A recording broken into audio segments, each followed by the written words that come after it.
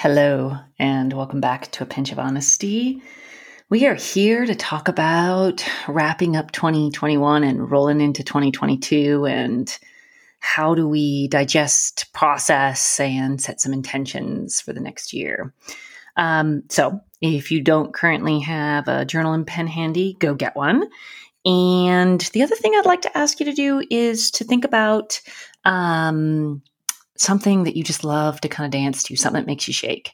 So hit pause if you need to, go get a journal and a pen, and then also look through your phone or wherever you are to see if you have something that can just get you to stand up and just move a little bit. So one of the things that I have found, and I actually learned this from the Yoga Girl podcast, was that I would sit down to journal and I'd be kind of like, bleh, like in this like slump where I couldn't really pull out what I was actually thinking or feeling.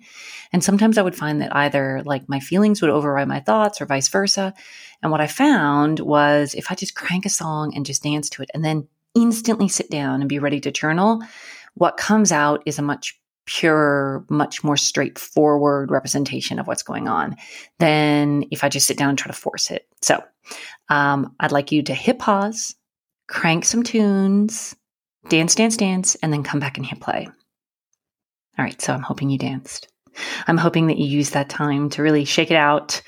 Hopefully it was something quite rockin'. At least that's what we like in our house. And so I like to break down the year into a couple aspects. First of all, I like to digest what happened in 2021. And I like to do it in 4 parts. So in your journal, if you just write down at the very top, family, and then just journal about what happened with your family this year. And think about, in particular, highs and lows. And so what I like to do is I like to just kind of vomit everything that happened with family in this past year. And then, what were some high points with my family and what were some low points? I think that often when we're journaling, we're either in the moment and it's very negative or it's very positive. But reflecting back on it and truly thinking about what were the highs and lows with my family, I think are quite important. So once you finish that, and you should feel free to hit pause whenever, the very next page, I like to put down my work life. Now, for many of you who are listening, you know that my work is actually quite important to me. And for a long time, I actually ignored this portion of kind of integrating and assessing.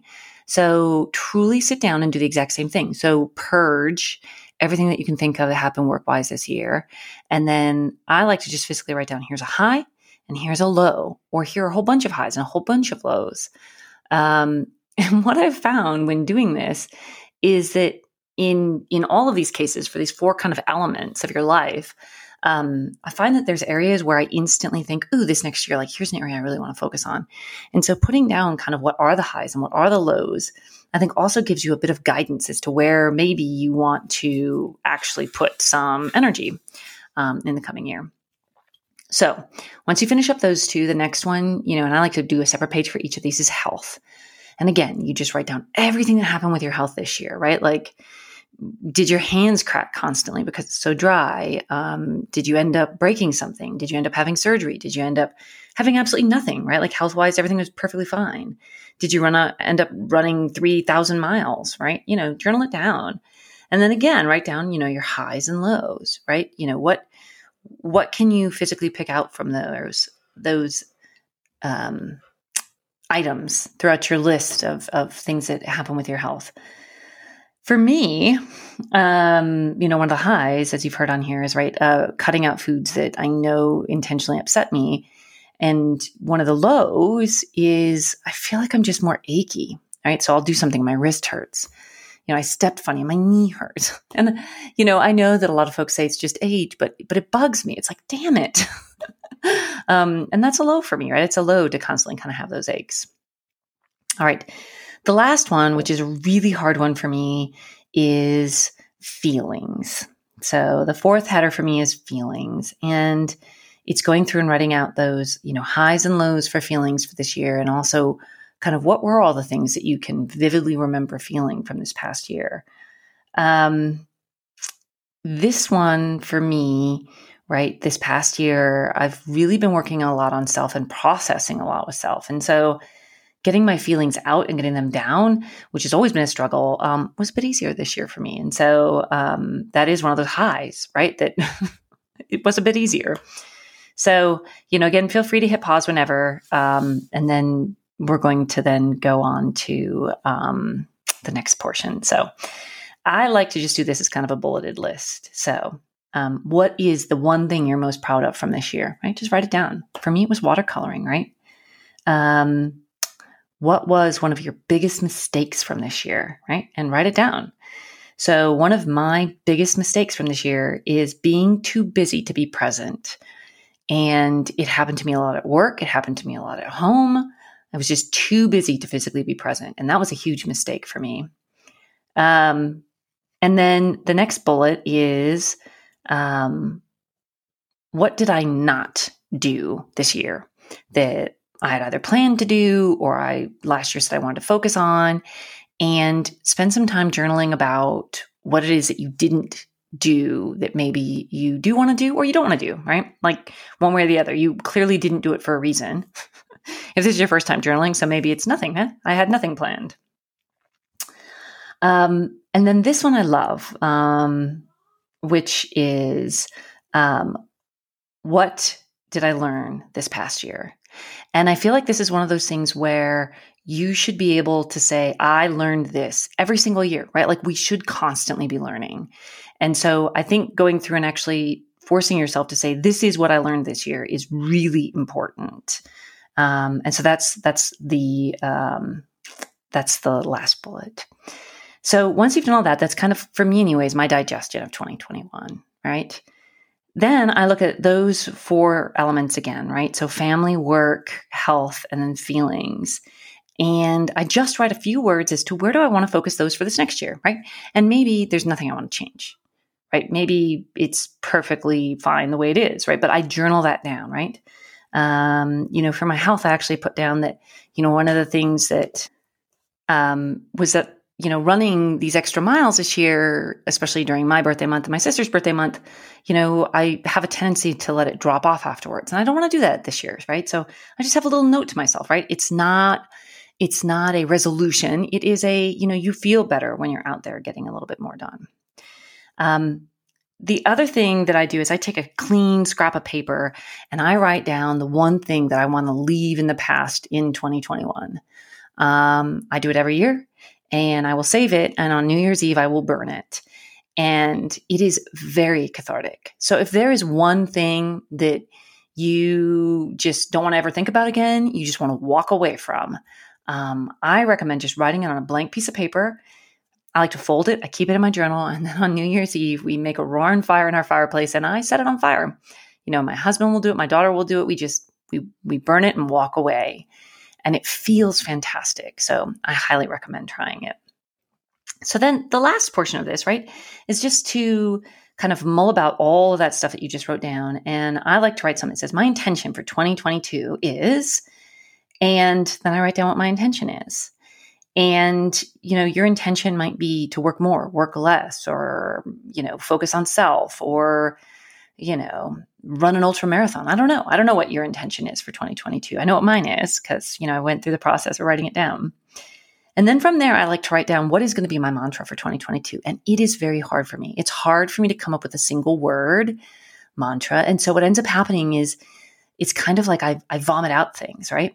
So especially looking through what my biggest mistake was and realizing that my biggest mistake of being too busy and not being present made me think, okay, be present, right? So I write down, be present. But then I'm like, no, I want to be here now, right? So I write down here now. And then I write down, no, now, right? And in the end, what I actually wrote down was carpe diem, right? And I know it sounds incredibly cheesy, but this next year, what I really want to focus on is being in the moment and seizing everything within that moment. And so of course, when I talked about intentions and what do I do, right? Like as soon as I came up with it, then I sit down, right? I like order my little mantra bracelet, it'll be here by the time the new year rolls around. And then every day I'll remind myself to be present, right? To seize each and every opportunity, right? So for me, that's kind of my mantra, right? if you want to know what my overall intention is for 2022, and hopefully, you've already gone through to write yours, or you are going to be writing yours, so I'm not swaying you in any which way. But I want to live simply this year. I want to listen more than I speak and be open to change, like big, broad change. I want to be open to anything that comes my direction, right? So I then did a 4-card draw for wrapping up 2021 and into 2022. And I think I podcasted about this last year because I used my Nightmare Before Christmas deck. So the very first card you pull is, and I pull all 4, I line them up, I don't even look at them. And I think about, okay, I'm wrapping up this year, I'm rolling into 2022, tell me what's on the horizon, right? And so the very first card is your biggest lesson of 2021. And my biggest lesson was the 7, which was a hangman card. And it said, life is unpredictable. You get caught up in plans and goals and the future. Pause and focus on the present. How crazy is that, right? And of course, I did this card draw at the end of everything, right? Like, I don't do it in the middle. I don't do it to sway myself, right? I do this at the end.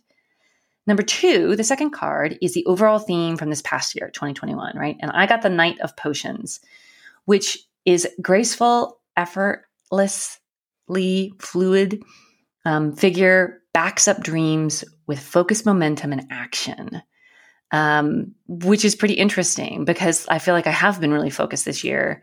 I don't think anything's been graceful or effortless, but that's what it said. So then it's the third card. It's the lesson that I will address and overcome for this next year. So for 2022, and I got the Queen of Presents, which is difficulty finding balance with work and home, pulled between the two and unable to focus. Reevaluate what is important to you and adjust your schedule. I mean, holy shit, right? It's exactly what I was thinking. It's exactly what was on the horizon for me. And to pull that card in that position, it's like, yeah, exactly. That is exactly where I need to put my energy this next year. And then the fourth card is what blessing will be most prominent for you in 2022? Keeping in mind, right? Like this is a deck of whatever, 72 cards, right? And I got what is it here? The 6 of Potions, which is your wishes are being granted.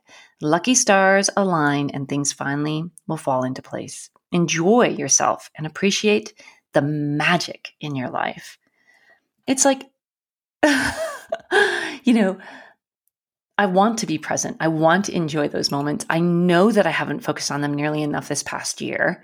And I think a lot of that is because of where I decided to put my intention for this past year.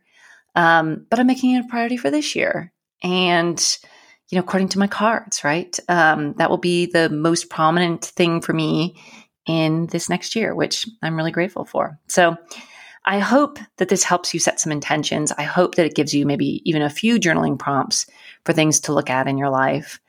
I honestly believe that when you journal and write about those 4 elements, and keeping in mind that, we are not individual components of those, right? Like it's kind of hard for me to separate certain things and letting that flow over on the page, right? Not trying to keep it in a box. And I think what you'll find is that when you block it out like this, it gives you the sense of centeredness, at least rolling into the new year. And for me anyways, it's a centeredness that I really try to keep throughout the entire year. And so I hope it helps you. And please drop me a line and let me know if you want me to do, a 4-card draw just for you. I will catch you on the flip side.